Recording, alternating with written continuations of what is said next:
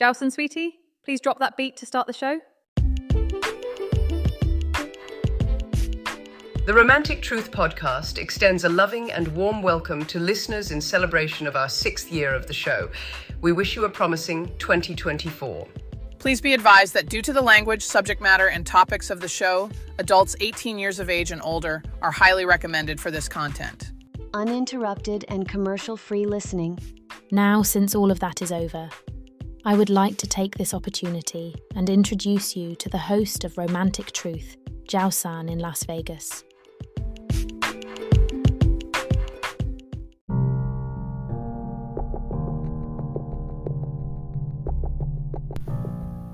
Hi everyone, Jowson with you here, Romantic Truth, Las Vegas.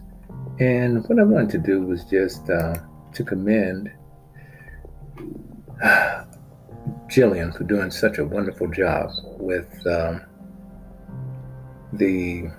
meeting room. She had 4 guests and she did pretty good starting out. Now, she braved the tides of dealing with a panel. Now, what we did was a little bit unique. Instead of having the fear of dropouts and those kind of things, or to hear that kind of stun gun sound effect when a person's speaking on a podcast, you hear that it happens here. What we decided to do was to also have them to download an AI app. So as they spoke, we recorded the transcript. And so what we decided to do was, in the event that there was any network interference, we still had their voice and the transcript. So it came out clear. And that's what we were concerned with, because we had people in different parts of the country. I think, Jillian's in the UK, but we had one lady, I believe, from Kansas City, another one from Oklahoma City, another one from Memphis, and one from Denver. So we had to make sure that we didn't have any crappy connection. So that was one thing that really helped us a lot, because I believe the connection in Kansas City was kind of bad. And so we had to use the transcript from that. But anyway, we got it done. And we're going to let you listen to it. It's about a half hour long.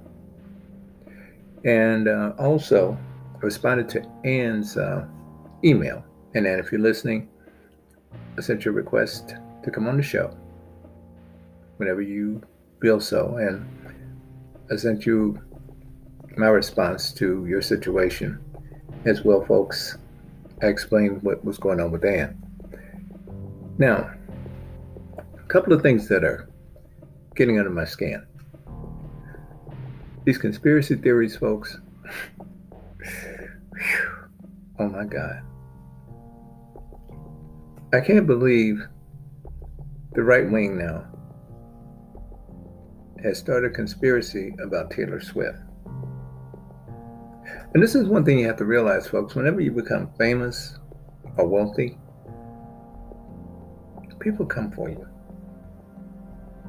And it's really pathetic. And some of you have asked, why don't I date Trump supporters? I don't date fanatics. I just don't. Because what I find with them is that they lose a sense of self, and they become obsessed with something that's not even associated with them, and that's dangerous. So, I hope that answers your question. Jonathan writes the following. He's out of Louisville, Kentucky. Jowson, I've been listening to your show now for the last 2.5 years. My wife does not like your show. She hates it. Right now, I'm afraid to go home. I got laid off my job, and I don't want to hear the noise when I get home. Last time I got laid off, it was my fault from what she said. The way she looks at it, black men are lazy if they don't have a job, even if it's not for a long period of time. What can I do? Because I'm afraid this time around, I'm just going to say fuck it and walk away from the marriage. This, among other things, has kind of compiled, and I'm at a point now where I'm really ready to walk away. I know there's going to be an argument when I get to the house. I expect this. Why are black women this way? You're a brother. I'm a brother. Why do we have to put up with this shit? Jonathan, Louisville, Kentucky. Jonathan, the thing you're going to have to understand is a couple. One, you got to remember, believe it or not, historically, some African American women bought into the stigma that black men were lazy. And the reason why that came about after slavery, that was to keep whites from hiring blacks. That's what you have to remember during the Reconstruction period and that kind of thing. My dad used to talk about this a lot. He was from that era. Well, not from Reconstruction, but early part of the century.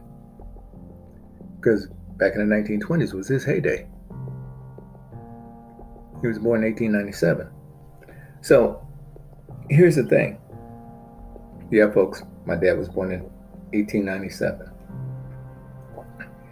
And what this meant was he was exposed to a lot of things in American history that I later read about, but he lived it. Just like we're living today in our modern times. And there was a sense of frustration. And this is not started. See, there's a lot of frustration with black women when it comes to black men.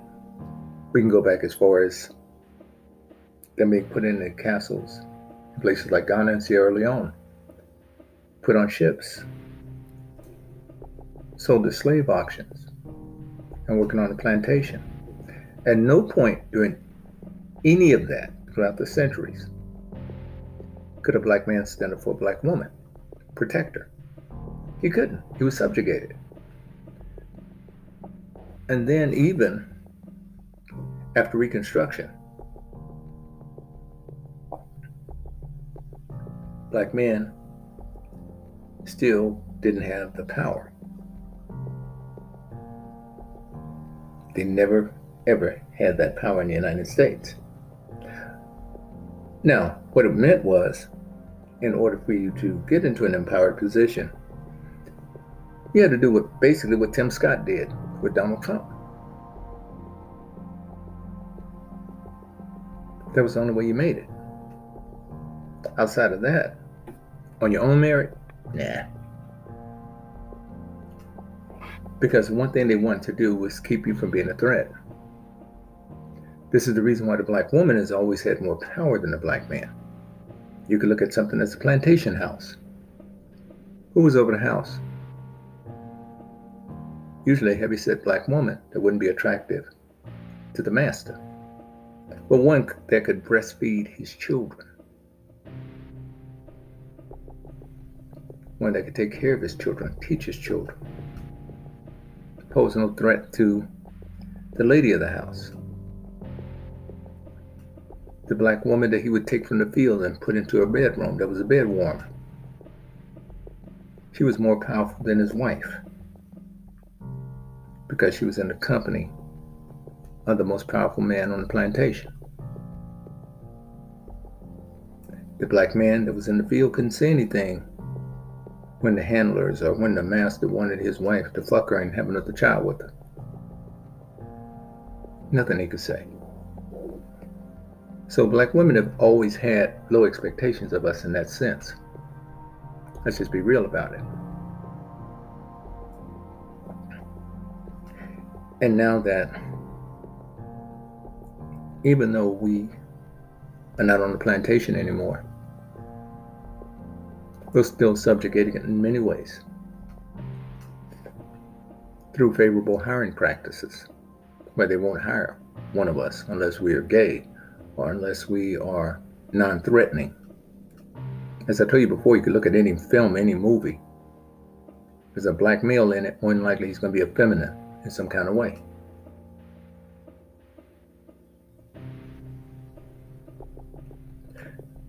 So this is what you're dealing with. You're dealing with being a non-threatening male. And so, therefore, a lot of this comes forward to our present day with that thinking. You're lazy. You're trying to get out of something. Why do you think cops pull black men over? Why do you think these Karens call the police every time they see a black person? First thing they think about is crime, even though they may not know a black person personally. But just because of what they saw on Fox News, they feel as though everything is that way in real life.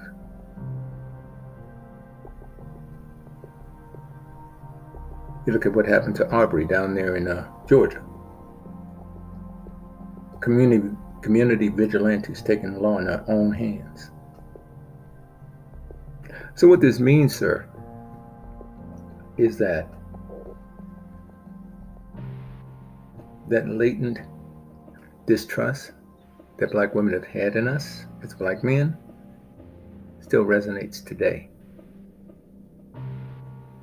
Because she's thinking you're going to try to slip out of it.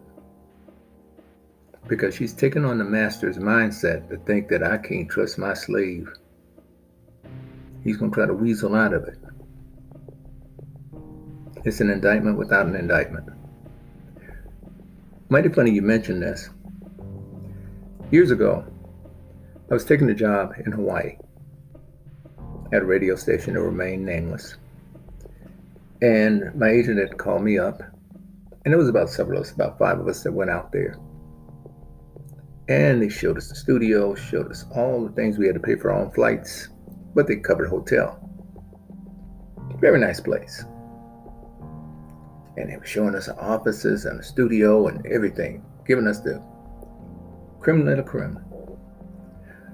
Well, my agent called me about the 3rd day I was there. He says, I got to call you tomorrow morning. I said, well, is this something that's important now? He said, no, I'll tell you tomorrow morning. Well, what they were doing the next day was making a decision as to whether or not the station was going to be sold, which it was. Guess who got left out of the mix? Not only myself, but the other 5 people that traveled with me there. Well, I got sent back home. It was nothing more than just a dog and pony show in order to sell the station.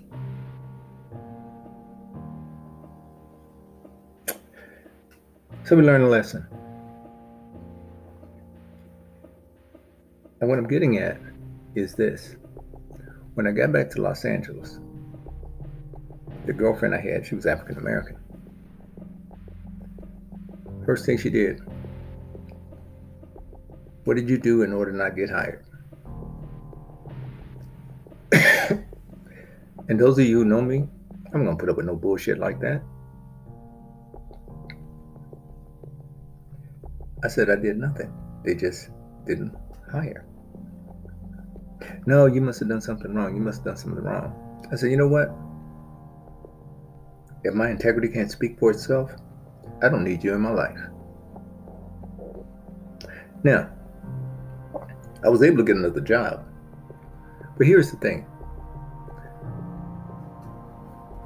When I lost a job one time, later on, they had massive layoffs. They were what they call offshoring at that time. A lot of IT work. I was with a Caucasian woman. And I told her about it. You know what she told me?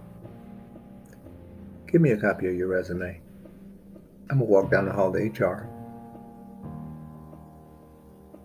And just guess what she did. I was hired the next week. It's about the attitude and the disposition. This isn't to say white women are better than black women or anything like that, but what this is to say is your approach and your behavior, your attitude about things. That's the difference. I tell you about the time when Tina, lady I dated from Europe, I was applying for this job, and the woman at the desk would not even give me the application packet. Oh, well, that position is filled, they're not hiring. She gave me the whole bullshit, right? And gave me one of these little information postcards. So I got back to the car. I was kind of flustered. Then she said, "What's wrong?" I said, "She wouldn't give me an application." She says, "Hold on." She went in there, got the application, job description, everything associated with the job, even the brochures, contact information, who to contact, all of this shit, and brought it back to the car. Wouldn't fill out the app. Got chosen for the interview. And when I came in the office, the only thing the woman could do was just drop her mouth.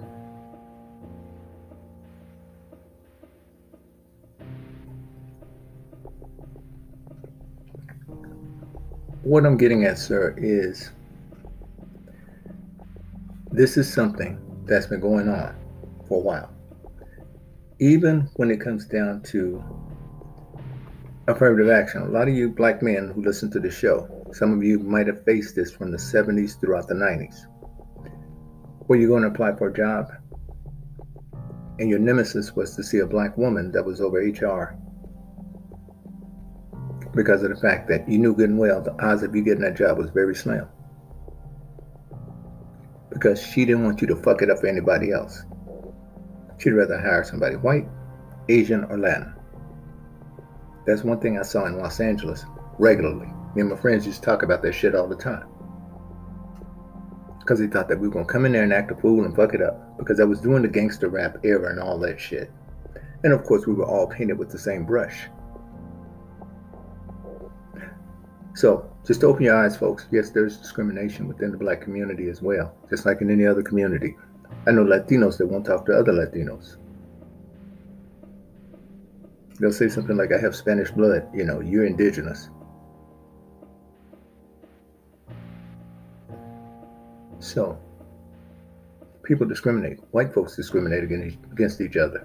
I worked in companies where they wouldn't hire anybody from the South. They wouldn't tell them that. Especially if they went in for sales or marketing. They don't want anybody with a southern drawl.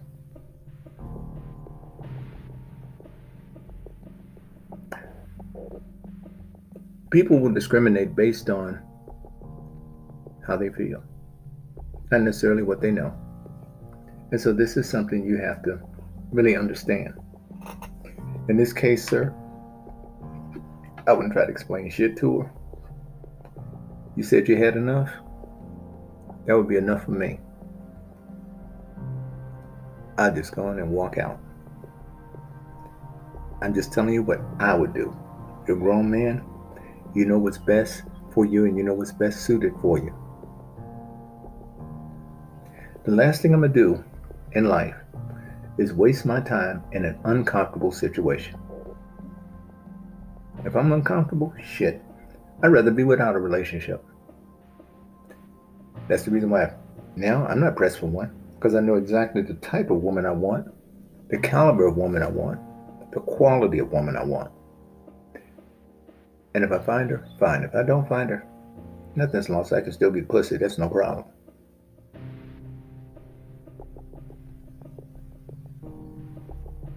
That's the thing. Because some women feel as though, well, I have the reins on the vagina, so he's got to go through me in order to get that fulfillment. I have exes that I could fuck right now. And I'm not saying that to be brash or bold. It's a fact. And see, that's the thing.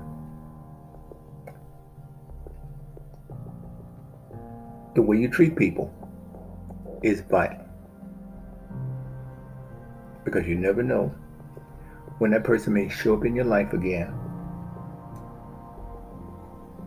You never know. I went in for a job interview one time, and the lady that I used to date was the person that was doing the hiring. Guess what I didn't have a problem doing? Getting a job. Had no idea she had moved to another company. It's how you treat people, because you never know when you'll need them again.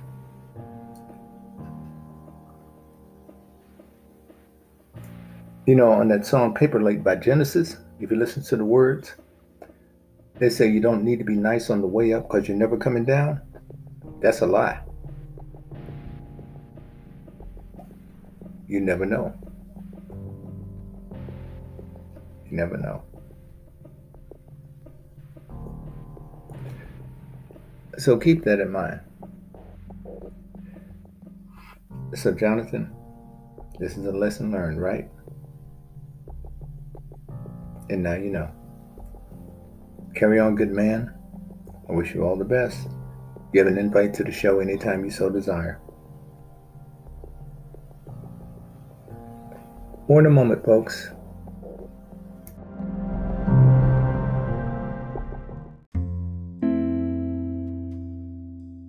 Hi everyone, Gillian here with Tammy, Claire, Prina and Becky, and we're discussing dating preferences. Please don't talk over each other so the audience can hear you. Our first question is, what racial preferences do you have when it comes to dating? Tammy, you may start the conversation. I'm not racist in any way, but I only find white men handsome. All other races of men are invisible to me. Tammy, how can you say that you aren't racist if all other men that aren't white are invisible to you? So am I invisible too because I'm a black woman? There you go, bringing race into the conversation. My preference is that I'm only physically attracted to straight white men. Is that a crime? Ladies, let's keep it civil. Tammy, you made it clear that you aren't into men of other races. And Claire, this isn't the platform to address social justice issues. Tammy is entitled to her opinion. Becky, go ahead with your response. I had a girl-on-girl relationship with an African-American coworker once when I lived in Boise, but I never dated someone of the opposite sex interracially. However, race has never been a factor for me. Ew, Becky? I could never do another woman solo. A hetero couple? Yes. As long as a dick is in the mix, I'm down. So, Becky, what was it like being with another woman solo? Were you two a couple? I actually enjoyed the experience. I love playing in her braids, and I was so jealous of her smooth skin. We fell in love, but where we lived in Idaho, we were harassed so much that she moved back to Atlanta. Did you keep in touch? I went to Atlanta that summer, and things were very different. She had changed, a lot standoffish, and she had very little time for me. It was a whole different vibe. Oh my God, no way I could do that. Do what? Be with another woman or specifically a black woman? Why are you so sensitive? It's not like black people don't have their preferences. Jowson gave a statistic that 86% of all races marry within their own race. I don't see your point. Just be honest and say you don't like minorities. I have no idea what your problem is, lady, but I'm sure there's a therapist out there to assist you with your condition. First off, I ain't lady. My name is Claire, and if anyone needs a therapist, it's you. Fucking single in your 60s. You old dusty pussy bitch. I had to mute Claire for a moment. Tammy, she was triggered by the statement, "I'm not a racist."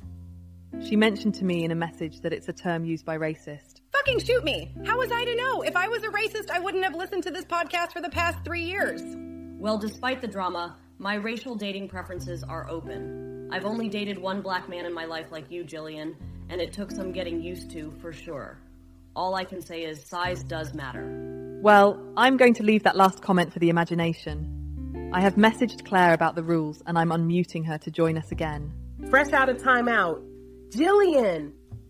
Kudos for dodging Prima's question, Jillian. Apparently, she's been in the valley of big dicks also. Tammy, my beef with you is squashed. Becky, I have a question for you. Was that girl from Atlanta a fetish or experiment? We were so in love that we ate each other's asses. Is that enough? That's deplorable. Becky, thanks for the unwarranted depiction. I'm trying to not lose my dinner. Claire, how would you answer the question? Jillian, I noticed you didn't comment about Becky's answer. I don't care about race or gender. I'd probably fuck you, Tammy, after a few glasses of red wine. Just kidding. That would never happen in a million years. Try dealing with a man 6 feet 9 inches tall, weighing over 280 pounds, trying to slide in 10 inches of manly man into my 5'3" body in the missionary position. Welcome to Big Dicks Anonymous. Let's clear the air first. Claire, I apologize if I offended you. I had no idea I said something wrong. No worries. Just invite me and Becky down to Oklahoma City. I'll bring the strap on and Becky will lick up the evidence. I see why Jowson doesn't like doing panels. You are off the chain. Wait a minute, why do I have to clean things up? Claire, you're wrong, teasing Tammy. So, what are some of the deal breakers? He must be at least 6 feet tall, his race is unimportant, but his penis can't be huge. About 6 inches max.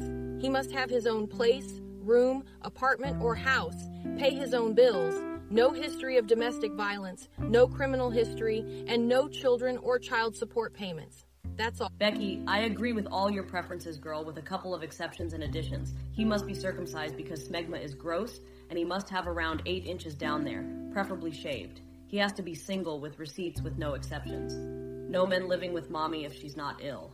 And especially no divorcees living with their ex. One time, this guy talked me into having a threesome with his so-called female roommate.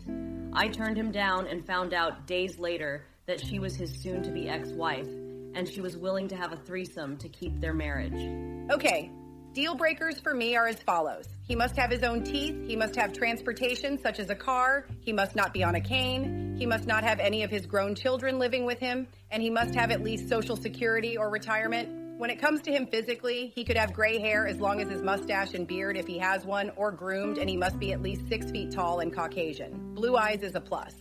Okay, let's continue, shall we? Our next question is, if you met a person meeting your preferences physically, how long would it be before intimacy?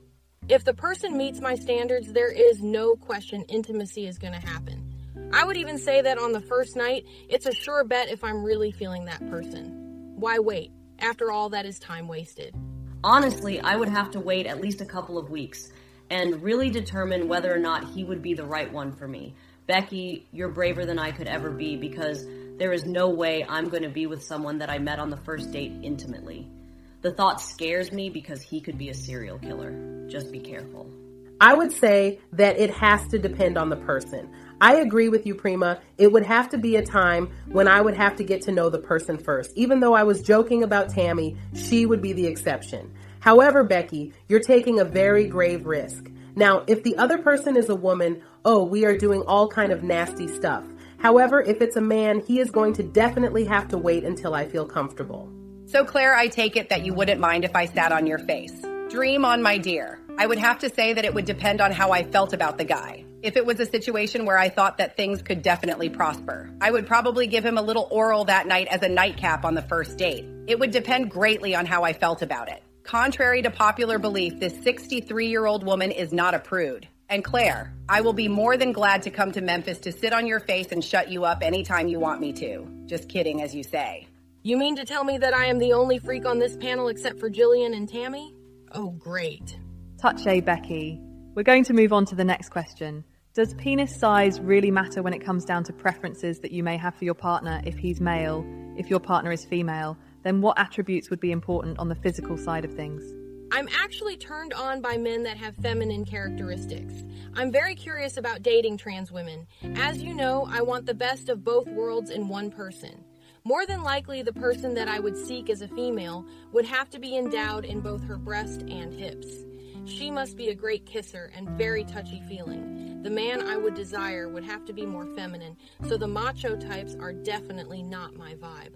That was one thing that I hated when I was in Idaho. I require muscles and a tan and about 7 inches for my desires and no crazy antics in bed. My ideal man must wear musk cologne and have a little body odor. For some reason that turns me on. But he can't be full-fledged funky. He must be shaved, as I said before, down there. And he should have a long tongue for some extra work. I require long hair to guide his first head between my thighs. If he does not know how to suck breasts and eat me, then I have no use for him. I prefer a man that is not hairy, and like Tammy said, has muscles. At least an 8-inch muscle down there. Anything more than that is just gonna hang out of me and be wasted dick. When it comes down to women that I desire, I'm pretty liberal on the requirements, as long as she's very feminine and has no reservations about sharing her feelings. However, when it comes to men, my standards are much higher. Handsome, yes, he must make at least $150,000 a year for me to look his way. I don't care so much about muscles, but he does have to have at least 8 inches or more before I would even think about it. And I'm the kind of girl that would ask a guy to pull out his dick so I can see it first. And if I'm into him, that may happen on our first date, to determine whether or not I'm going through with it in general. So let me just make sure that we're on the same page here, Becky. You have no reservations with sleeping with someone on the first date, and you prefer a feminine man if you were to be with a man, or of course, obviously a female. Tammy, you're stating that the guy would have to be a heterosexual male, and there's a good possibility you would give him oral sex on the first date if things really go well. Prina, you seem to be a little bit more conservative, as I am, and a bit different. Claire, you're on the same page, pretty much as Prima. So this means that for you in particular, Claire, there are different standards between men and women when it comes down to you dating them. A man would have to meet your income requirement and a woman will not. Is that correct? Absolutely. Without a doubt, because unlike many of you as a Black woman, I deal with a lot of economically disadvantaged men. In other words, broke men. And after a while, you get tired of the Waffle House and other chain restaurants. It's not about being materialistic, but as a woman that makes pretty good money for herself when it comes to men, especially Black men, there are really thin pickings. So therefore, my standards have to be at a certain level. So Claire, would you say that you would find yourself dating men of other races because of economic conditions? I'm just curious because I never thought of dating in the sense of how much a person makes. Sometimes I have to, because unless you've experienced going out on a date with a guy and he tells you he lost his wallet or forgot it, or a situation where he asks you to pay for the date and he'll reimburse you later. I can't tell you how many times this has happened to me, and unfortunately, it's only been with Black men. I haven't given up on them, but I put them under more scrutiny than I would a white man or anyone of any other race. Wow, I've learned something new today because I had no idea that something like that happened. You mean to tell me that a guy told you that he left his wallet on a date? I guess I was fortunate because the guy that I went out with, who happened to be African American, gave me the best time of my life. It was one of the most memorable dates I've ever had, even though I was really sore afterwards. I own the fact that I have been damaged by some of these past relationships, especially my last one because I co-signed for him to get a car, got him a job that paid him pretty well, and give him access to my credit card account. That was the biggest mistake I ever made in my life because he booked a flight to the Philippines and I came home from work one day and all of his stuff was gone. I learned a valuable lesson from that ordeal.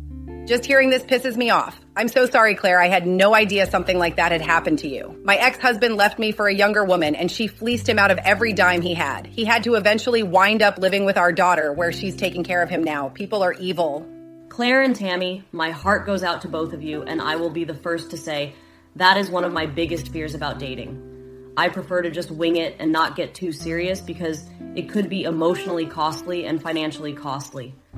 I'm so afraid of something like that happening to me because I don't know how I would handle it. I made a decision after leaving Idaho and dealing with the young lady I dealt with that I was never going to allow myself to fall in love again. I will have sex, I will do whatever I feel, but I'm never going to allow myself to be so emotionally vulnerable. Say what you will about me, but one thing for sure, I am not going to be a victim. Sorry about that, ladies. I had to recharge my microphone because it was about ready to go out on me. So, we have learned some very interesting things here that have influenced the way you look at dating. Okay, ladies, take for instance, you did find the ideal person in your life. If there were some things about that person that you might not like, would you try to encourage them to change things or would you move on? My naive self when I was about 21 when I got married would have said yes. But after 22 years of marriage, I would say hell no. Even though I don't have the same amount of years as you do, Tammy, I had to learn the hard way that changing a man is the biggest waste of time a woman could ever do. It's up to him to make that change, and trying to make him do it is a waste of time. I would definitely move on. Changing a person would be so draining when it comes to energy. This is one of the reasons why I want to have somebody that's more like me. It makes it much easier not to have to worry about the guy trying to go out and be hyper masculine in order to prove a point. So glad that I don't have that problem. I would have to say I would move on before I would try to change someone because I would make the right choice in the beginning, I hope. I would have to say that if I found someone that met my criteria, I will be willing to work with them through compromise. However, I would not overdo it and get to a point where it's a back and forth. More than likely, after a couple of tries, I would move on. Now, ladies, what are your thoughts about preferences in regards to zodiac signs? Do you think it's a factor? What signs would you or would you not date? I am personally biased and would never date a Leo under any circumstances. I prefer Pisces man myself. because they're creative. I don't know whether you guys believe in zodiac or not, but I don't date Cancers, Tauruses, or Aries. Apologize if I offend anyone in present company that may be under those 3 signs. I'm Virgo, but I have to be honest about a few things here. Prima, I must agree with you when it comes down to Cancer. Every person that I have dated under that sign has been an emotional nightmare, to say the least. It's very draining to be with them in a relationship because they are so hypersensitive. That is definitely something I cannot do. Wait a minute before you start talking about Cancers. I'm a Cancer, and some of what you say is true. I agree, Tammy. But not all Cancers are the same. Please be nice. You too, Prima. Amen to your opinion about the sign of Cancer. Personally, I have had a lot of emotional drama dealing with them. I'm Aquarius, and I can tell you firsthand that dealing with the Cancer has to be the most difficult experience I've ever had. I had a boyfriend that was a Cancer, and for the life of me, he was so damn clingy that I had to act like I was moving just to get rid of him. You hit it on the button with Cancers. They're Becky. They are very emotionally draining. I also find that Tauruses have a very low risk tolerance, and they will hold you back from success because they are so stuck in being afraid of things, especially new things. And when it comes down to Aries, they are arrogant and very selfish. I never had experience with a Leo before, nor a Pisces, so I don't have anything for those two. Now that I think about it, 2 other types of men I wouldn't date. Or Pisces, because they're usually liars and they promises they don't follow through on, and Gemini because they will say one thing one moment and turn it on his head the next. They're very inconsistent when it comes down to making decisions. And God, let's not talk about Leos to me. I think that's the worst zodiac sign next to Cancer. They're trying to always be in charge even when they don't know what the fuck they are doing. Don't worry, Claire. I'm not that sensitive. However, I do have some men that I would never date. Yes, the first is a Pisces because, like you said, Tammy, they do lie and they do make promises they do not keep. The second type of man is a Leo, very macho and don't know shit. I agree. I dated one Aries and he was the biggest asshole ever dated in my life and one of the guys that left me with a dinner bill when he took me out to dinner. However, my favorite zodiac sign is Scorpio. Those people are freaks and I love it. We will continue our show in just a moment. You have new mail.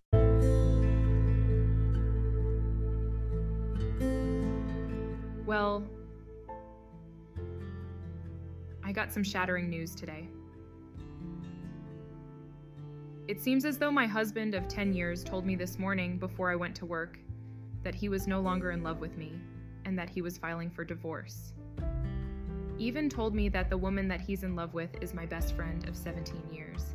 They've been seeing each other for the last 5 behind my back and under my nose. So, I guess I'm going to go to work and act like nothing happened.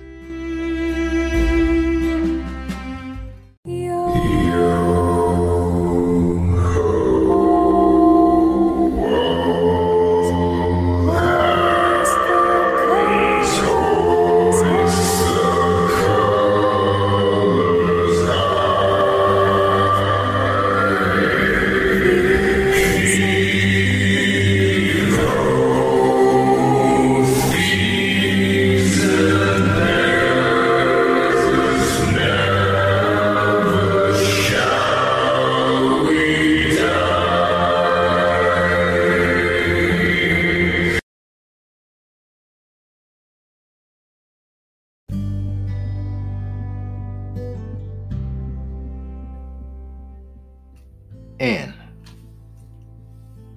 after hearing this message, one thing that I will tell you is this. I know it hurts. You probably was numb when you first found out. But here's the thing you have to realize. If he's conspired with her over 5 years, what would you have if you ever got him back? Someone that deceived you that long with your friend, I'd be the first to tell you. My opinion only, it's up to you. Let him go through with the divorce. Don't fight it. Now, I know there's a lot of feelings, a lot of emotion. I don't know if you have children, dogs, or whatever. and the assets have to be split and everything. So it's going to be very traumatic for you. But you probably realized that there were some telltale signs along the way that things were headed in this direction. I'm not saying it's your fault, by no stretch. But here's the thing you have to also realize. For him to tell you to your face that he's leaving you for another woman and tell you the duration in which they had the relationship and who it is that he's sleeping with, he's very confident in what he's established with her. Now, this friend of yours, she put on a poker face like you wouldn't believe. And I know that that really hits you harder than anything else because you've known her longer than you've known him. But see, what you're going to have to realize too is that there's some people that actually study you so that they could actually do you in. Oh, and they'll be your best friends. I dated a lady one time, and she had this friend that we couldn't get rid of. And my girl was swearing up and down how good she was and how close they were, and they were road dogs and all this other shit. This woman called me up one night and started masturbating. Vibrator going, telling me I should come over there. My girl didn't have to know. All this shit. And here's the sad thing about it. The next day, my girl and I went to Knott's Berry Farm. Guess who we had to pick up? Her girlfriend. The whole time, girlfriend staring me down. They're gonna whisper to me when old girl went over to get, I think, some cotton candy or something. She went and whispered to me talking about, I don't want you to say anything about last night.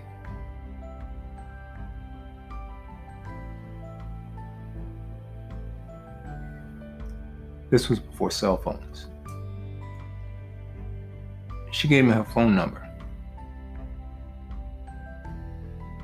If you ever get lonely, just call me, I'll come over. She doesn't have to know. Now, here's the crazy thing.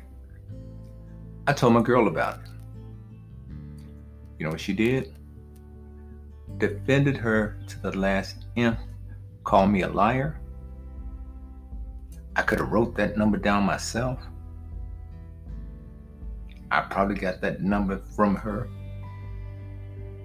as if I asked for it. And guess what she started doing? She started purging with her, telling her everything about me that she didn't like.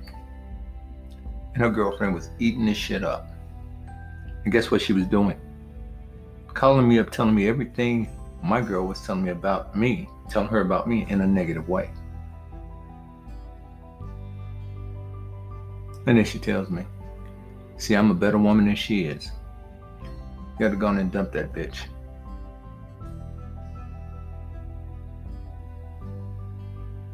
Now, old girl left me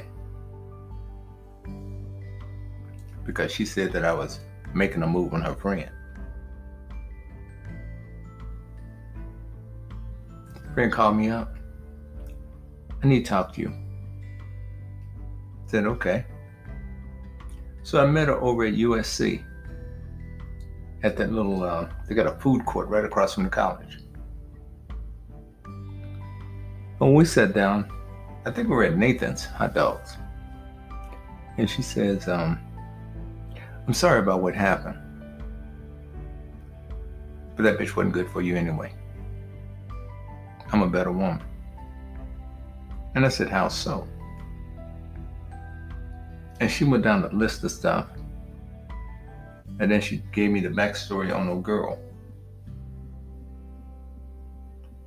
But yet they were the closest of friends on the surface. but my girl didn't know. She had it in for her. And eventually, she and I fucked. Worst sex I ever had. Didn't know what she was doing. Talked a lot of shit. But here's the crazy thing. I did it deliberately. I knew better not to do it. Reason why I did it, we were broken up.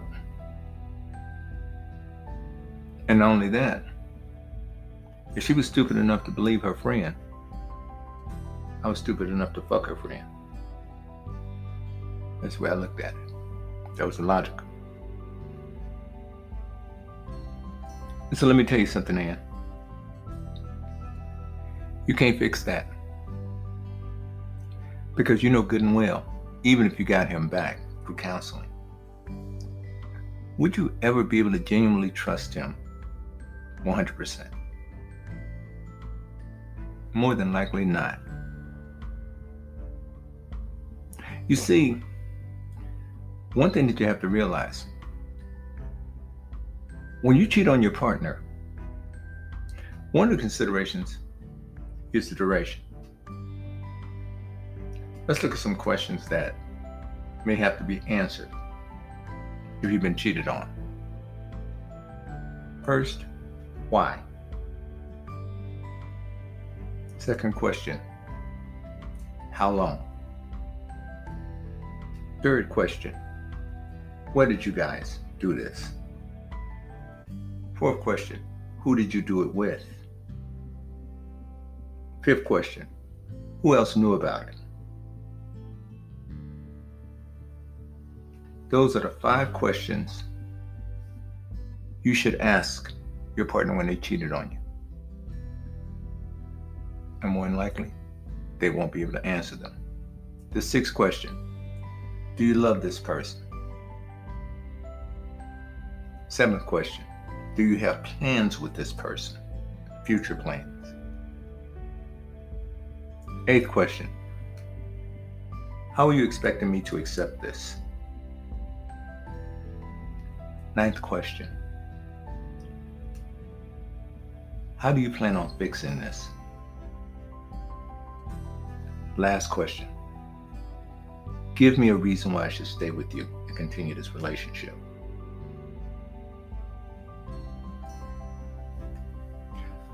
Those are the 10 questions, folks. And here's the thing. And then you can go into more detail if you want to. But those are the 10 fundamental questions. As I told you before, when our friend used to get drunk and we'd have to take him home, we'd ring the doorbell and just prop him up against the door. So when his wife opened the door, he'd just fall in the house. But one day she was waiting for our asses. It was about 3 a.m. And just when we were propping his ass up, the door opened. She said, bring him on in. Brought him in, propped him up on the couch. He was supposed to be at AA meetings. He wasn't supposed to be drinking. And what did we do is lie to his wife and say he's going to an AA meeting. He was messing around with a girl that was also in the program, and they both had relapsed. And he'd get dropped off at the bar. Then he'd need a ride home. And then he'd want us to construct a lie for him. Well, this one particular night, it was the first night this happened. It happened several times afterwards. But this first night, we were getting ready to leave after we had sat him down. And she said, oh, no. You guys gonna stay here. She made us coffee. Asked him if he wanted coffee. She had on this damn robe. And those legs, I'll never forget that. She was wearing this nightie and underneath. And when she sat down, in that chair and crossed her legs, and I saw that leg. Ooh, ooh. And she's a very nice looking woman, very attractive woman. And the question she asked him questions from about, let's say 3:30 that morning till a good 5 o'clock. Well, we sat there. We tried to leave several times. She said, So I'm gonna cook breakfast in a minute, so y'all just might as well make yourself at home. She said, because in some way you guys are part of this. She asked him, who was she? What race was she? Had he slept with her? Did he use condoms? Did he ejaculate inside of her? Did she give him oral, anal? Well, she went down the list. It was so embarrassing that we would turn our heads trying to act like, and I was trying to turn my head away from her because that woman was looking damn good that night. And it was like she was turning a knife inside of her. He said, no, I want you to answer me. What we didn't realize, the reason why she wanted us there, later on I found out, she said, you have no idea. I wanted to go get a butcher's knife out of the kitchen and end it all for him. She said, I needed you guys there.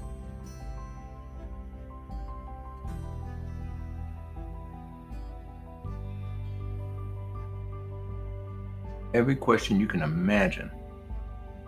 How long was her hair? Where did you guys have sex? Who else knew about it? Did she moan when you had sex? Did she tell you she loved you? And what she was doing was positioning every question based on the way they made love.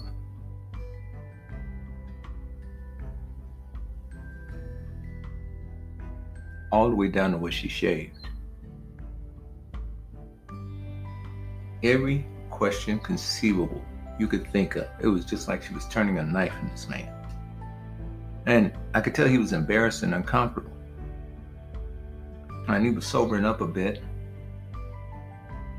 And then he tried to get assertive, like, I'm the man of this house. And she said, and I've been paying the bills covering your ass. What we didn't know at the time, he'd had multiple DUIs. And she's been paying everything.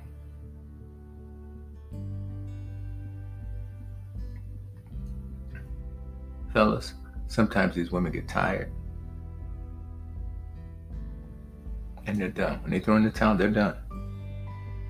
Now, in this case, Ann, you know you got to start over. And the best way is to start working on yourself now. I know you're going to be numb going to work. You'll probably cry or whatever. That's understandable. It's going to interfere with your work schedule whether you like it or not, because that's something that's heavy. You're losing a good portion of your existence with this person. But now, I want you to think about a few things here. You have to go forward with what you have now, not what you had. Let's look at some of the good things about this. Now you have the experience and the knowledge and the know-how. What you're going to do in the next few days, you're going to retrack the last 5 years of your life, and you're going to start noticing certain changes in your partner that you really didn't take notice of back then when they were happening in real time. But now you have more time to be objective and more critical. And you're going to chop it up to a learning experience. Now, the other benefit you have here is that you have an opportunity to reset yourself back to that period before you met him. And that's important. See, some women forget to do that. What they do, they get stuck in that emotional desert of where they are now. Well, where they are now is not a good place to start. And the reason being, and I'm talking about emotionally, and the reason being is because of the fact that You weren't that way when you came into the relationship. The changes occurred after you got in it. You can still take the knowledge, wisdom, and experience from those situations and the lessons. But guess what you don't have to take? You don't have to take on the emotional disposition of that period that made you feel sad. Only you can control your feelings. Nobody else can. They can try to influence those feelings, but it's up to you to actually do the feeling, right? So you might want to take some time and find that woman that was innocent, naive when you met him. There's nothing wrong with being her again. You'd rather be her again with the knowledge. You know, you hear people say all the time, I wish I knew then what I know now. You could take yourself back then with the knowledge of knowing, so that when you do start in another relationship, you're equipped. You're more agile and more knowledgeable. Don't let this man control your future or your life. I've seen so many women allow this to happen. I've seen where that ex, that partner that they used to have, has absolute control over them. They're obsessed with that person. They're obsessed with the failure. They're obsessed with the loss. You see, excuse me, some people look at a failed relationship as a catastrophic loss. Okay, maybe 1 or 2 marriages. When you get to 3 or 4 marriages, yeah, you fucked up. But here's what you got to look at. As long as you can own your part of it, of the failure, you're okay. Now, here's the thing. You don't want to get in the habit of blaming him for everything, because he's going to point out some valid things that maybe you didn't do or you did. So it's going to be shared responsibility, but it doesn't mean that it has to all fall on your side. Because see, what a lot of people like to do is if a person cheated on them, everything is their fault. No. There's some residual liability on both sides. Even though that partner may have 70, you may have 30% of that liability. And see, as long as you own it, that's all that matters. Now, here's the problem. If things don't work out, your friend, I'm sure, already knows that there's no way in hell she's going to ever be your friend again, because she took your man. Well, she didn't take your man. Your man gave himself to her. But here's the thing you have to look at. He might try to come back if things don't work out.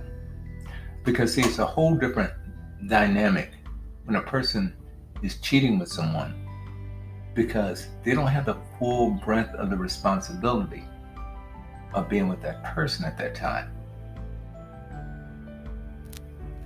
Once they have now cohabitated and they're in the same situation that they left with someone else, well, that other person may notice, hey, things about them, and say, hey, this is not working. Because see, he's going under the premise that there's something wrong with you. That's what's motivating him to move on to someone else. She may say, you know what? She's not the problem, you are. So, and another thing you'll probably realize, if you look back, the change in your relationship with her.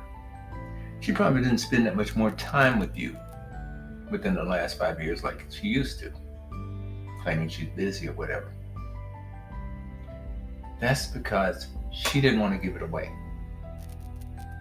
And it could have very easily happened. She knew your weaknesses. Just like the woman that I had dated, her girlfriend knew her weaknesses. Every one of them. She studied her. And that's what's happened here. This is the reason why I tell you, ladies, Will you volunteer your man to do something? One of your girlfriends, even some of your relatives. Clear it with him first and go with him.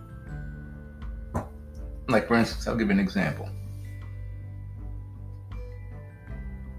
Girlfriend calls you up and says, I need somebody to help me put these shelves inside of the closet. Oh, my boyfriend, when he comes in, I'll send him on over. He comes home from work.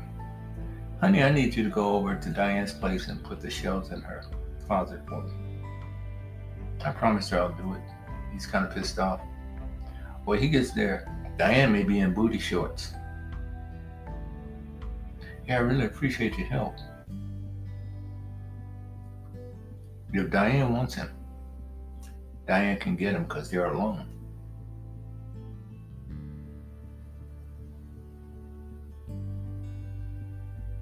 That's what you have to realize.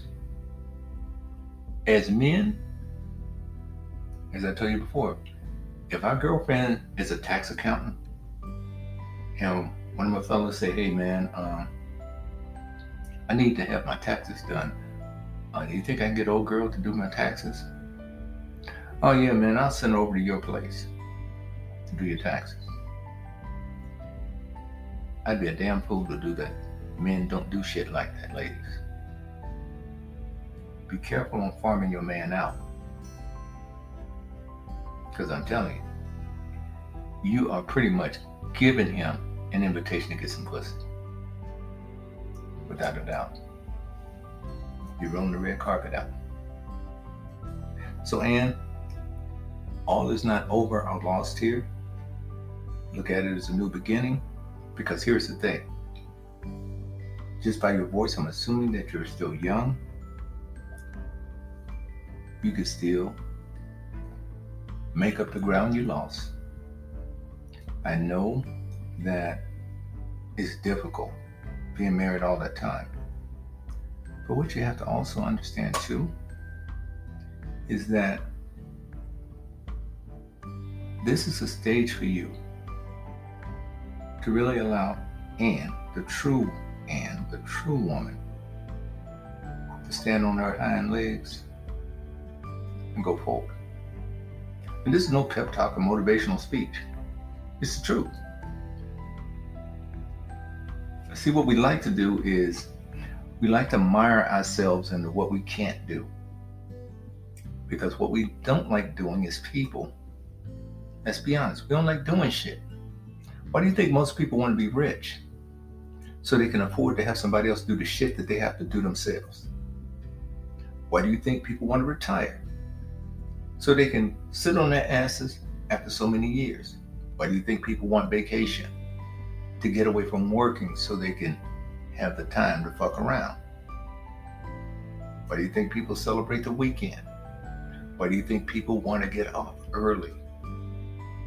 We don't like doing shit, folks. As humans, that's us.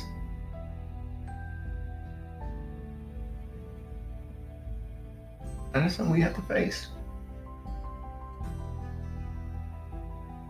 Now, and I'm gonna let you in on something too, because this has happened to a lot of my friends who cheated and did shit like your man has done. They get homesick for the pussy sometimes.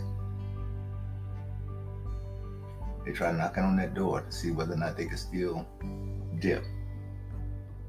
Don't get weak and let them come back. This is one time you got to close your legs and mean it. Because see, the ideal situation for a lot of guys who cheat, have the side piece mistress or whatever, and still have access to the old gate. Don't put yourself in that position. I'm telling you, it's a no-win situation for you. And you know what would be the most fucked up thing? Well, you don't let those feelings die for him, and you still try to revive it. And then you get into an altercation or confrontation with your girlfriend, your ex-girlfriend,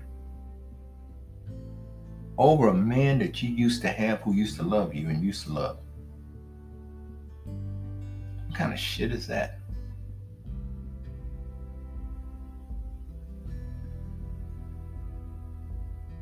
Don't accept any begging, any pleading. And if you want to, you can try going to counseling. But I guarantee you, I'm talking about with him, but I guarantee you, it's going to be for naught. More than likely, he probably wouldn't want to go anyway. Because what he doesn't want to do is to be accountable for his actions.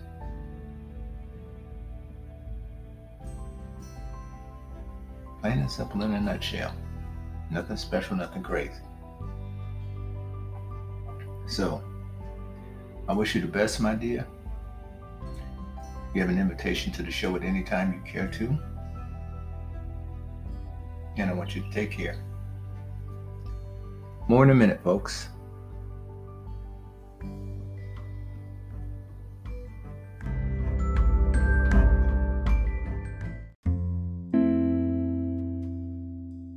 We are back to continue our discussion about dating preferences with our panel of women, Tammy, Claire, Prina, and Becky. Ladies, what are your thoughts on your potential partner's political and religious views? Politics and religion are two deal breakers for me. He must be very liberal and preferably an atheist. I don't want to hear shit about religion and guilt. Some of the very people that were very religious in my family took advantage of me sexually as a child. I definitely agree with you on that, Becky. I have a serious issue with self-righteous people. When it comes to religion, I don't even want to go there. And my view on politics when it comes to a potential partner, he has to be a moderate or liberal, but definitely not an extremist. And I find it very difficult to find someone that can think for themselves these days. Now, Tammy, I would love to hear your perspective on this particular question. And Jillian, don't forget to answer your own question also. You have dodged Prima's and Becky's questions in the past. Now, Claire, you're using your white privilege with me? Just joking. I must admit that in 2016 and 2020, I was a Trump supporter until January 6th. Afterwards, my perspective changed. I was one of those women that had the vote as my husband wanted me to vote, and it was always conservative on the far right.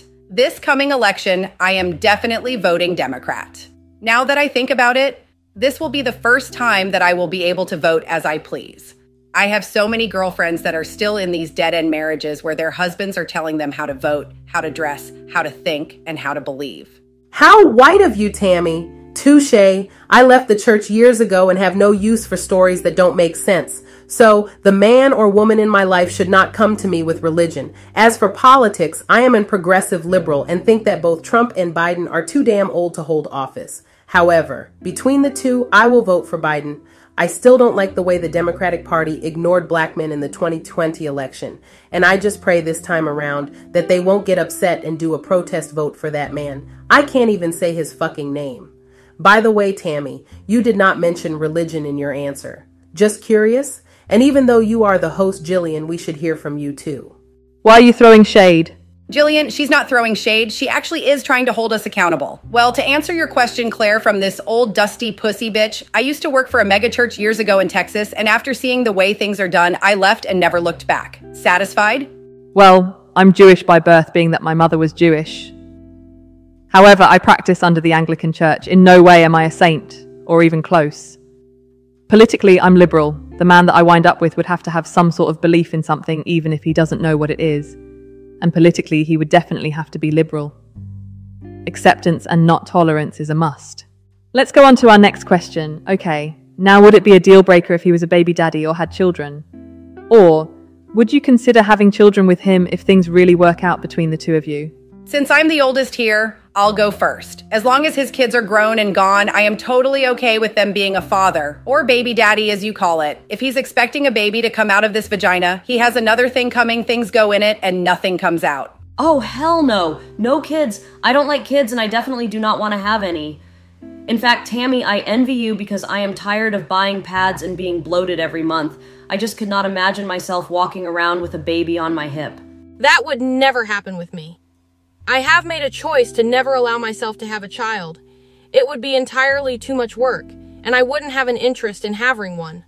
When it comes down to a man with children, the answer is absolutely no. Early in my life, I did wanted to become a mom and change my mind after I saw the struggle my sisters went through with their baby daddies. I have no time to even think about a child, especially when it comes down to my career. Also, I would never date a man with children again.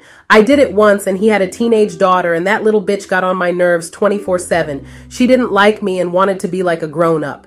A single father, it would depend on how well the kids are disciplined and whether or not they respect him. I personally would not want to engage in something like that because usually it would have to deal with getting along with the child's mother. When it comes down to me having a child, it would depend largely on the man. Ladies, what kind of occupation and education should he or she have? Absolutely no, and I repeat, no. High school dropouts. He must have a good blue-collar job, and I don't mean working part-time either. I'm a chef, so I expect him to have a career. Well, I'm going to start things off. He must have at least the bachelor's degree from a regionally accredited university in the United States. My second requirement is that he should be retired, have a pension, or own a business. In any case, I will never need his money. I just want him to be able to take care of himself. So you can see that I'm very easy. Tammy, I agree with you on this one. I will never date a guy without a college degree. There is a total lack of quality in the relationship. Also, no hourly or commissioned workers. I agree with you, Prina and Tammy. The two of you are right. A degree is mandatory for me. Also, no straight commissioned or hourly jobs. My preference would be that he did have a degree, but I would not hold that against him if he did not have one. However, I have been in situations where I've made more money than my boyfriend, and it caused problems. Jillian, I have been down that road before, and I can tell you if a man feels as though he's not dominant, he feels threatened. I made 3 times more than my ex, and he tried to put hands on me. That shit will never happen again. Claire, where are you meeting these men? I will make a mental note not to come to Memphis for anything, especially looking for a boyfriend. I'll just stay my happy ass here in Denver. I never ran into that problem so far, thank goodness. He has to be attentive, a team player, someone that I feel comfortable sharing my feelings and emotions with, and finally someone who's ethical and has integrity. Gone with your bad self, Miss Prina. I ain't mad at you at all. I would say someone with impeccable character that can respect me and, like you said, is a team player and also someone with integrity, and he must not be a cheater. I would agree with both you ladies on that.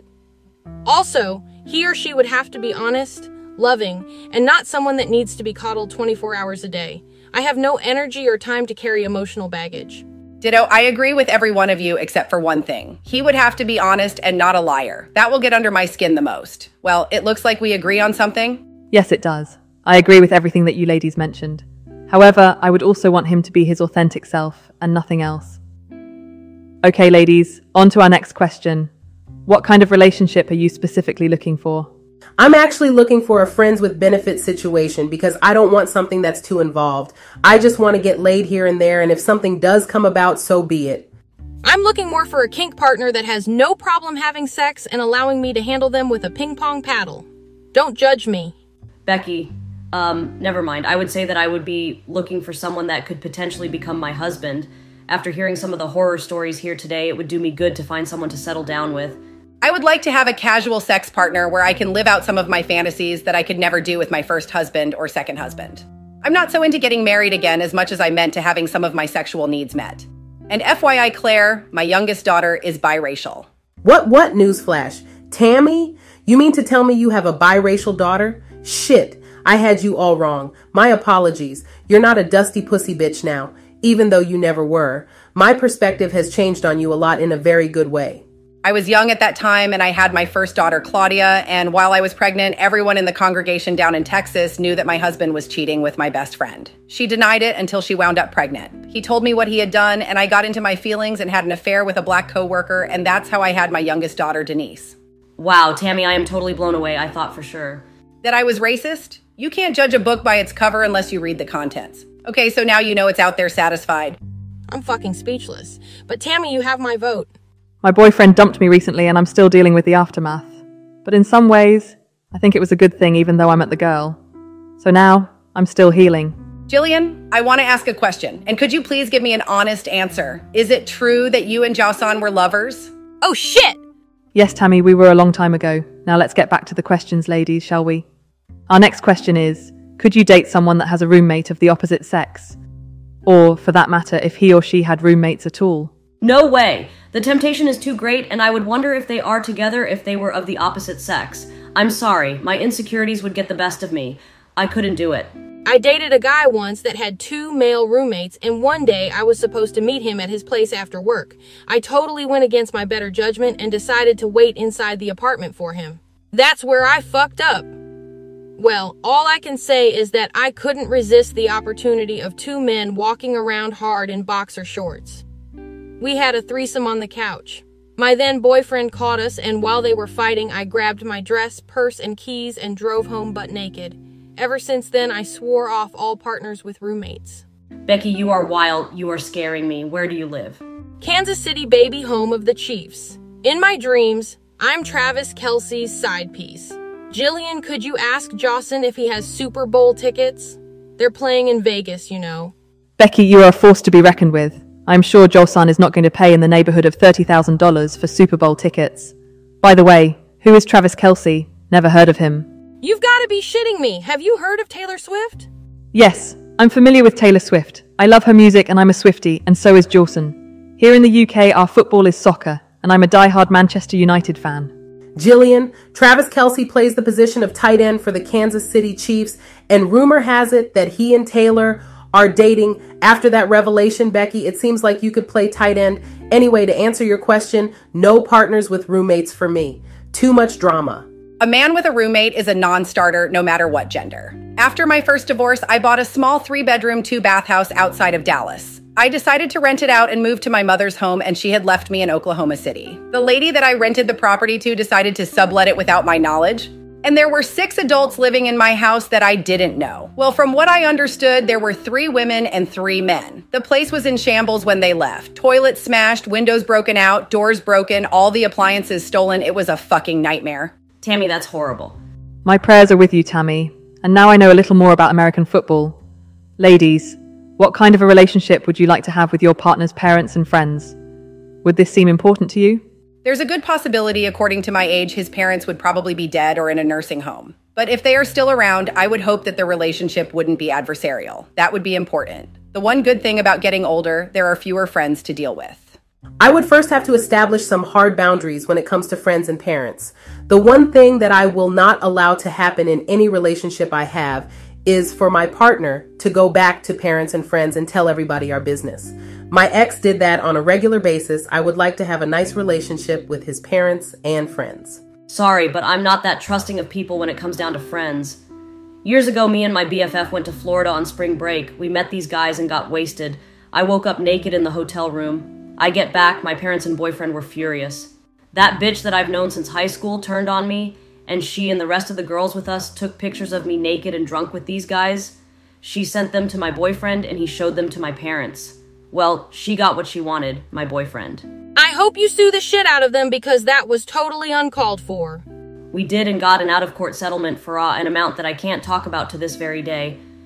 I keep a copy of that picture in my phone to remind me of how I was betrayed. When the very people you trust and love are holding your legs wide open for a picture, I don't want to talk about it anymore. That was so egregious. Well, for me, I don't have that many friends, and like it that way. And the majority of people that I've met don't have them either. I get along well with my extended family, but mom and dad are too self-righteous and puritanical for me, so we haven't spoken in years. I would not feel threatened by a partner that had very close relations with their parents and friends. But I agree with you 100%, Claire. There must be boundaries. I concur. The boundaries are very important, and I would like to establish a relationship with my partner's parents and friends. Now let's go on to the next question. What is the age range of your ideal potential partner? And this will be our last question, so we can wrap things up. I would say that the youngest I could go would be 35 and the oldest would be around 65. More than likely, I will wind up with someone in my age range because I'll be damned if I go and have to replace a hip joint messing around with the younger man. Being that I'm 29, I would say I would go as low as 21 so I can train him up to about 35. I'm not going past that because the one thing I don't want is a father figure. Well, one thing for sure, I don't want a boy. She or he would have to be at least 27, being that I'm 35, and he's going to have to be a mature man emotionally. Also, he's going to have to be willing to tolerate some of the trauma I've gone through. So that tells you that he, or maybe she, if I could find her, would be the right person for me.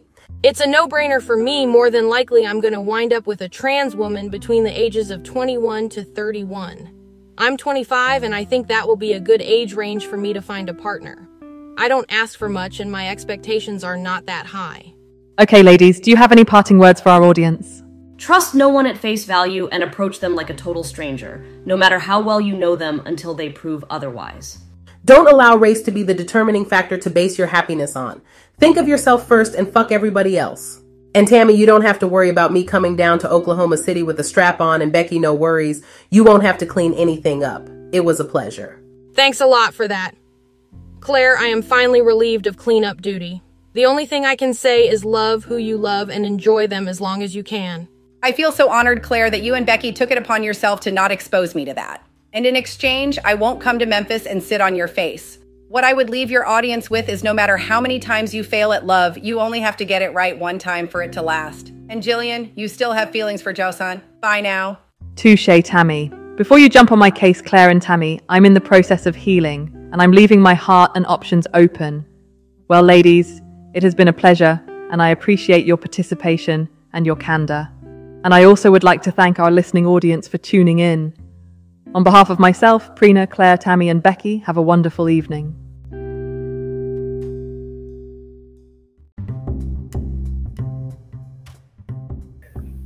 All right, folks, so let's unpack this. And I think Jillian did a pretty good job. Now, here's the thing. Let's look at what's going on with all five of them. As we know, Jillian expressed on the show that she and her boyfriend had recently broke up, and she's still getting over that. Now, let's go with Tammy first. Older woman, been married twice, had a lot of experiences, a lot of trauma. That's one thing that we know about all of these women, trauma of some capacity. Now, we like to put the DR in front of the TR, right? And we like to call it drama. Well, drama comes from trauma.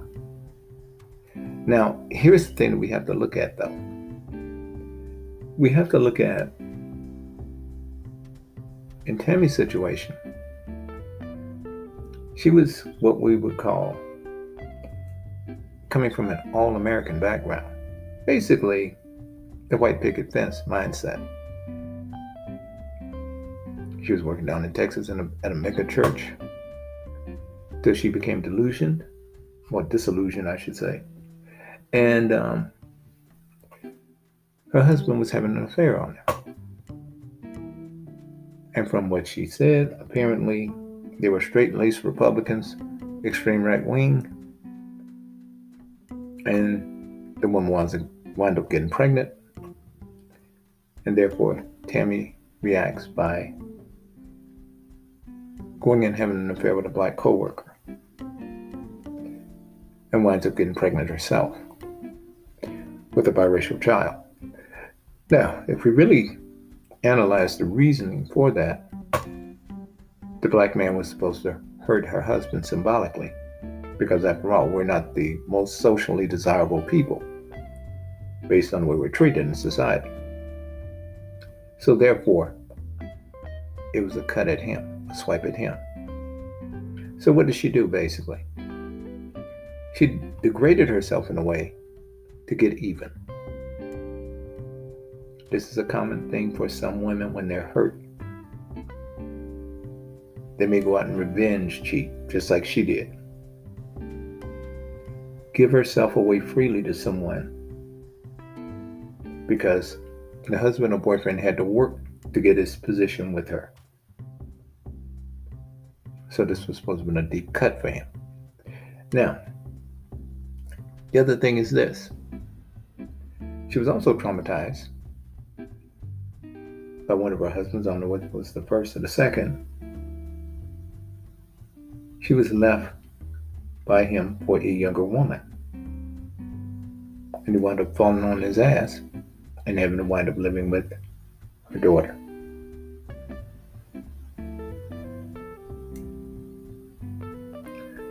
She talked about renting the property out and how the people deceived her and messed the place up. Again, another setback, emotional setback. So, these standards that she has are reflective of what she is trying to get back to. She was initially with a white man. That's the reason why she specified so much about him being Caucasian, muscles and everything else.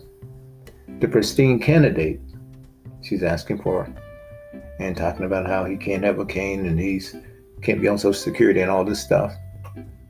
However, she's asking for more than she's offering. She's 63 years old. Who's more than likely going to have muscles? Someone younger. So she may have these high standards for him, but guess what? She may not fall into his standards. So there's a good possibility there'll be a prolonged period of her being single. Now, let's go to Claire. Claire is very hypersensitive. Claire has been traumatized. Claire has been used. Claire is one of these women that would be the very kind that would tell you how generous she was and how she helped people. The problem with a woman like this is they brag about what they've done for other people when that person left them. Even though they want to be looked at as the victim, they also want to brag about it. Now, if you look at her standards, what did she do? She raised them up to $150,000 a year, college degree, just like Tammy did. They got to have all these qualifications and everything. But guess one thing they didn't say, either one of them? What they bring to the table. These are the kind of women that say, oh no, I am the table. As if that's supposed to be some finalized declaration of quality, right? We know better. Now, she got used by the guy. He went to the Philippines on a credit card. She had co-signed for a car. Got him a job. I don't think she was doing to help him stage for his departure. And so, what is the reaction from our hurt? She's willing to be with women or men. And she's got a superficially high standard for men compared to women. So a woman could just come into her life and do her the same way, and she probably wouldn't feel so bad. But she has that standard for men because she's been hurt by them. Now, had it been vice versa, where she was hurt by a woman, standards would be higher for a woman than a man.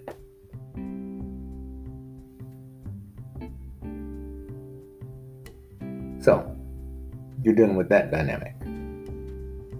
Let's go to Prina. Prina is trying to remove herself from certain situations. But guess what? She can't. She's still holding that grudge about the photo that was taken of her. She's still talking about how, even though she condemned Becky for being with another woman, she would be with another woman too under certain conditions. She would make herself seem better than a person like Becky, peering down on her. Out of the whole group, I would say Becky was probably the most honest one of them all.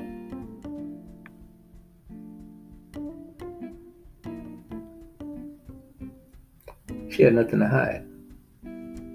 She had no bones to pick. She explained how she was abused. She had made some very, very defined boundaries about her not wanting somebody that was into religion, like a lot of the ladies did, but her in particular, about what she's not superficially making herself more than she is. kind of humble. Now, see, there's another thing too about Claire, if you notice. Very combative in the beginning. Because she still wanted to get even. She still wanted to get even with the world and somebody. She still had that chip on her shoulder. Still does. But you notice she softened up when Jillian muted her. She came in at a different angle. Because she's used to getting away with things like that. When somebody calls her on it, she straightens herself out. I've given all of them, an invitation to come on the show. Or we could do it individually, talk to each other. Like I said, it's not a therapy session because I'm not a therapist. But here's the thing. This is to give you an idea of how people function. These are the very people that you meet, folks, that don't tell you about the things that they have been involved in or that happened to them. Many times you don't find this shit out. Sometimes you find it out later.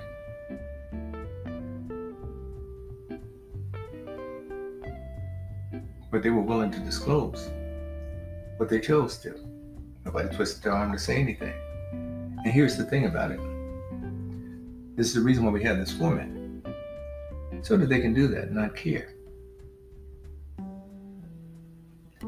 A lot of them had a lot of things to get off their chests. Can't blame them.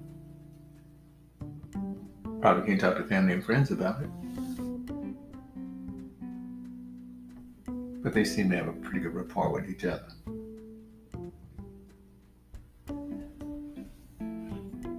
You know, it's kind of interesting. I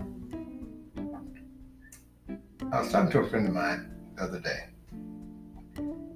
And there was a mutual friend that we had that committed suicide about several years ago.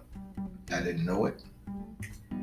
And he was telling me, he said, man, you remember he used to always stand by the water cooler and he'd drink gallons of water at a time. And he literally would, because he would fill up these damn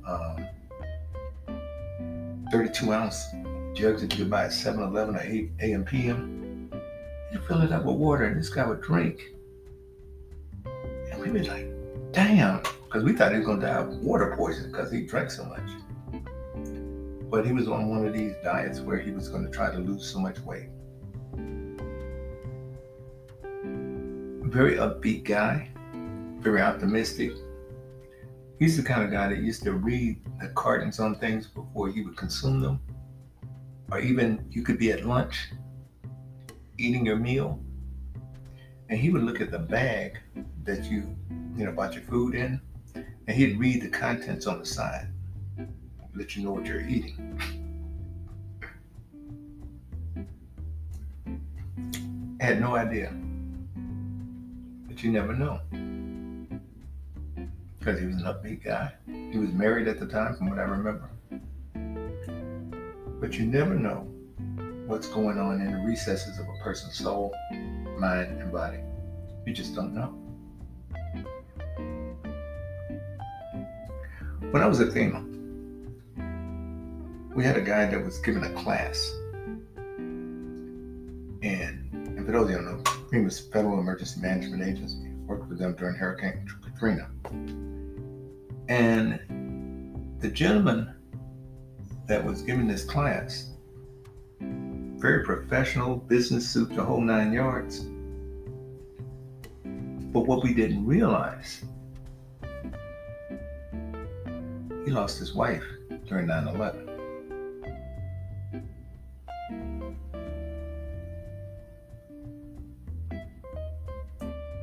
Didn't know that, couldn't tell. Until he happened to mention it.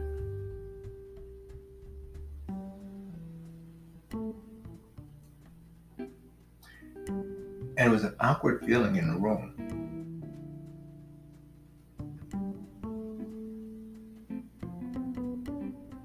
But to see this man The way he was presenting that class, you couldn't tell. That was his way of coping.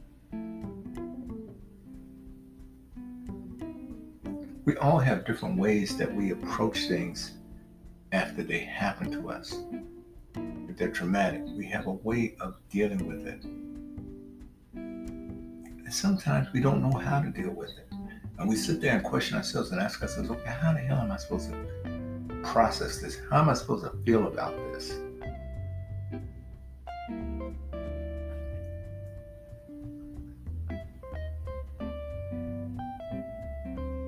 And it can be tough. It can be very tough. Now, I didn't want to throw any criticism to any of these ladies, because each of them found the thing that was right for them in some capacity. At least they have bearing. They know what they want. But the one thing I want you to understand is a person that you meet, no matter who they are, they're the result and the culmination of everything that they've gone through and experienced, from trauma all the way down to the good things. If you're thinking that you're going to find someone that has not gone through challenges or trauma, or you're out there on the dating scene, out there online, you're a damn fool. They may not display it, because after all, when we meet people, we're on our best behavior, right? Most relationships, when people meet online, I looked at one statistic, 6 weeks is the length of the average relationship that's established online. Within 6 weeks, relationship dies. And the reason for that, that's about the time usually people start being themselves and they let down the facade.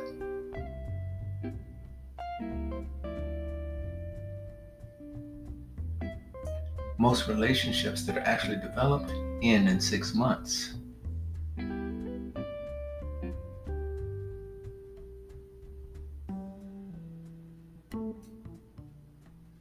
And some of you may be caught up in what are called seasonal relationships. You're starting out in January because you want to start the new year off right. And some of you are only going to be with that person until after Valentine's Day. Let's face it. Because you're going to be done with that person by summer. Because some of you want to go out there and get you a whole new person. Because for those 90 days, we got the sun shining, warmer weather, people can wear more provocative clothing. And you also want to be seen. And this is one of the things that women like to do. Be seen during the summer. Be admired.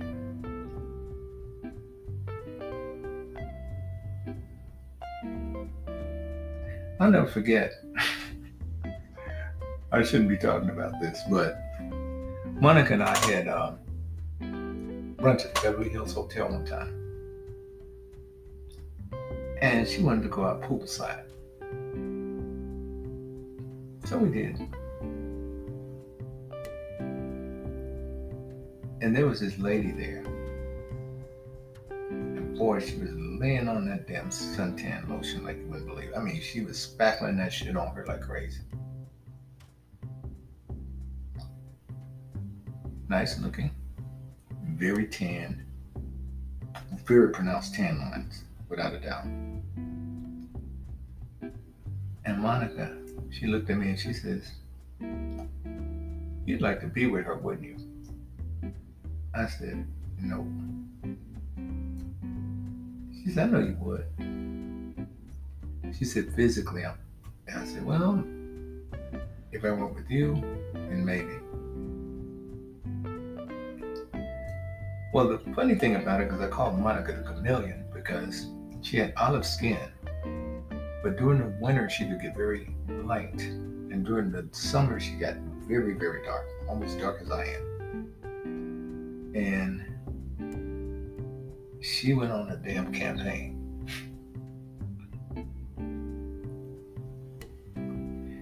And she told me, she said, I know I can't be every woman to you, but I'm going to be the best woman I can for you. And I told her the only thing you have to do is be yourself. You have my attention. You don't have to go out of your way to get it. It's a battle you won. There's some women that think that they still have to fight that battle. And you don't.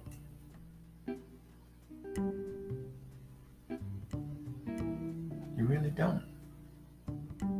You won your man over.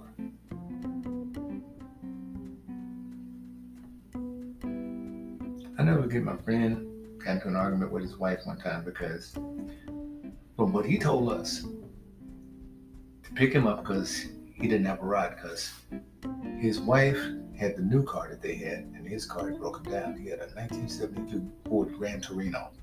And they had an argument over him getting a new car. She was Miss Pristine. She had to get the new Toyota. What was it? It was not the Camry. It was the Avalon. And it set them back a pretty good amount of money. And she was quick to tell him, well, you know, we can't afford another car. You just got to get your car fixed. We go to pick him up. Me and my girl in the car. So we go in. And we already heard them arguing from outside. And she says, well, the only thing you're going to do is go out there and try to find another woman. She said, that's the reason why when I go out tonight, I make sure I dress up because I want to attract another man. I want other men's attention. So just in case I find one, I can let your ass go.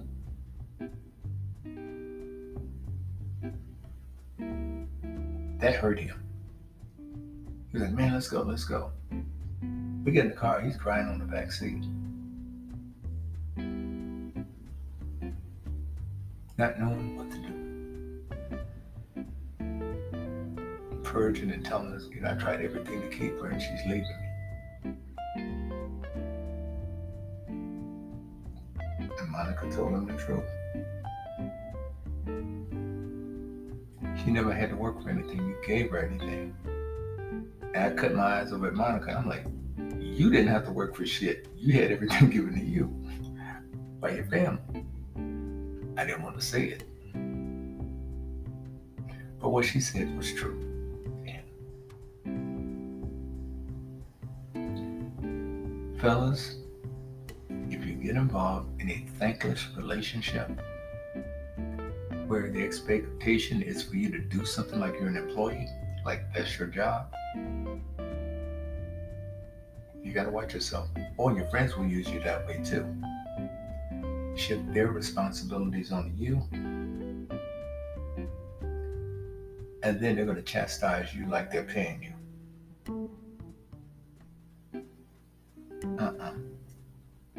Don't fall for it. Have your boundaries, your hard boundaries. That's one thing I agree with all the ladies about. They established them, finally. But they were very permissive.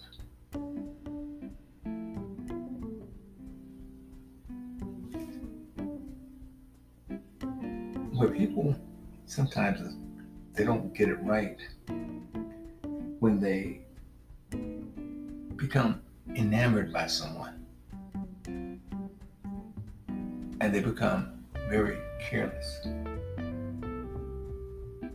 I tell you, the way I look at Trump supporters and Trump, it's like the girl that's in love with the bad boy and they don't give a shit what he has done. They're going to make up an excuse. They're going to qualify. They want him. Blind allegiance.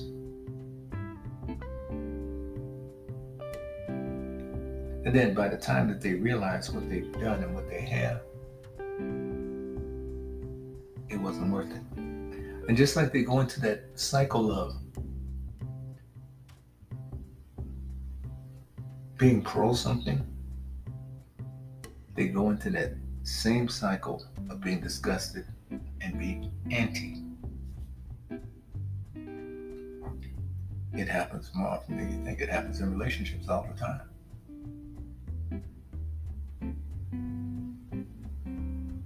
Women will prop men up when they haven't done shit, make them larger than they are, more successful than they are. Lie to her parents about the job he has when he has no job. Lies to her girlfriends about how he's doing well on his job when he doesn't have one, in order to save face.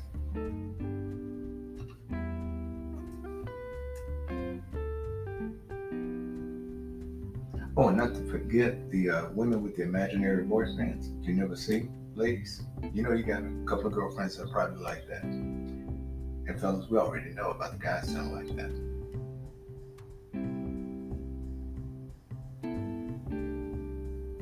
We already know. So, what I wanted you to get out of this whole episode? Well, I learned something from these 4 women, and even Jillian. And of course, Tammy asked the question that Jillian and I used to date, and we did date about 2 decades ago. And it was a wonderful relationship. It was just distance that was our biggest adversary, because she had to go back to England. And I was in California. But she was a very sweet, loving woman.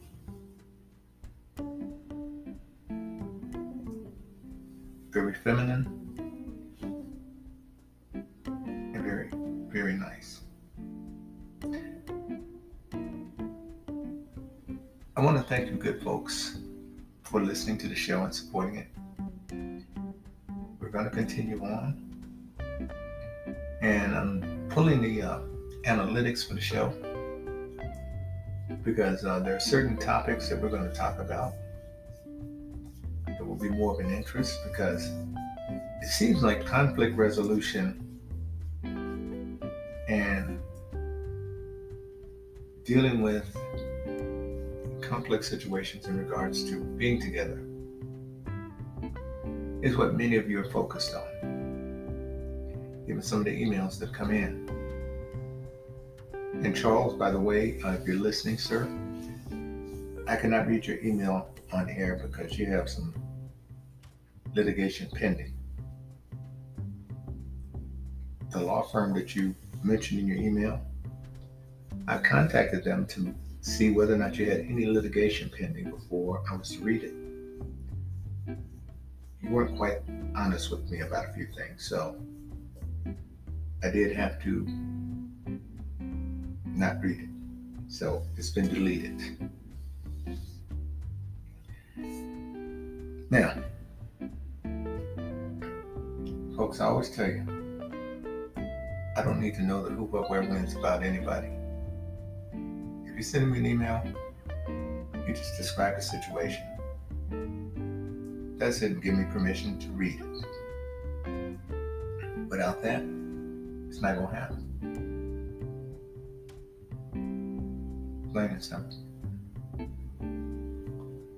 So if you want to drop an email, romantictruthpodcast@gmail.com. You can leave a message on anchor.fm/romantictruth/message. Or just go to the main page, anchor.fm/romantictruth, and click on messages. You can leave a recorded message. And depending on the nature of it, we'll probably play it, but we do need your permission in order to podcast it. We're not doing anything without anyone's permission.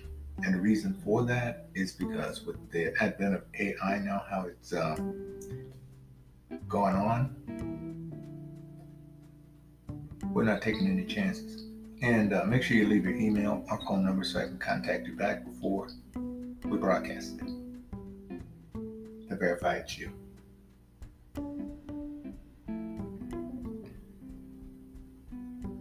We're trying to do this the right way.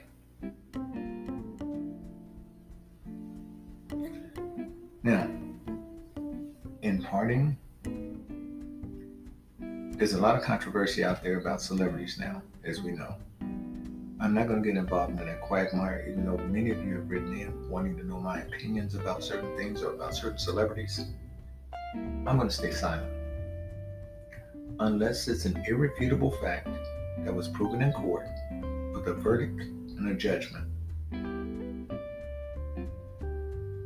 I'll keep my opinion to myself. Take care and love you all. We'll talk to you on tomorrow.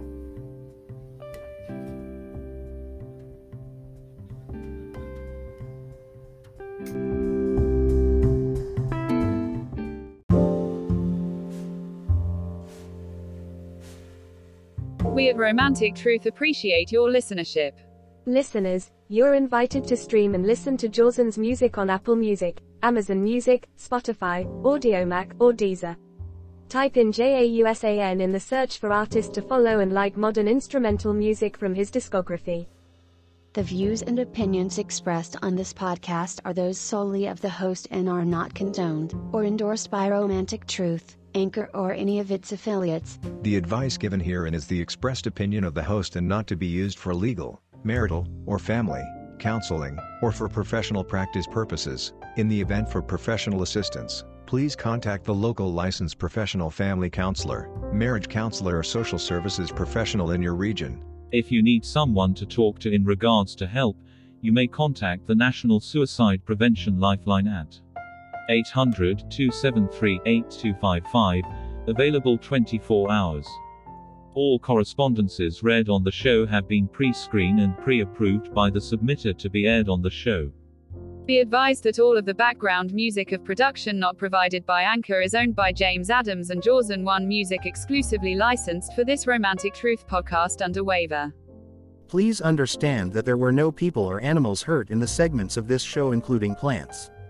All sound effects were improvised in the studio setting with props. We are an equal opportunity employer with 2 Yorkie poodles and a rat terrier as the security detail. Please be advised that the content of this podcast is under copyright by Romantic Truth and James Adams.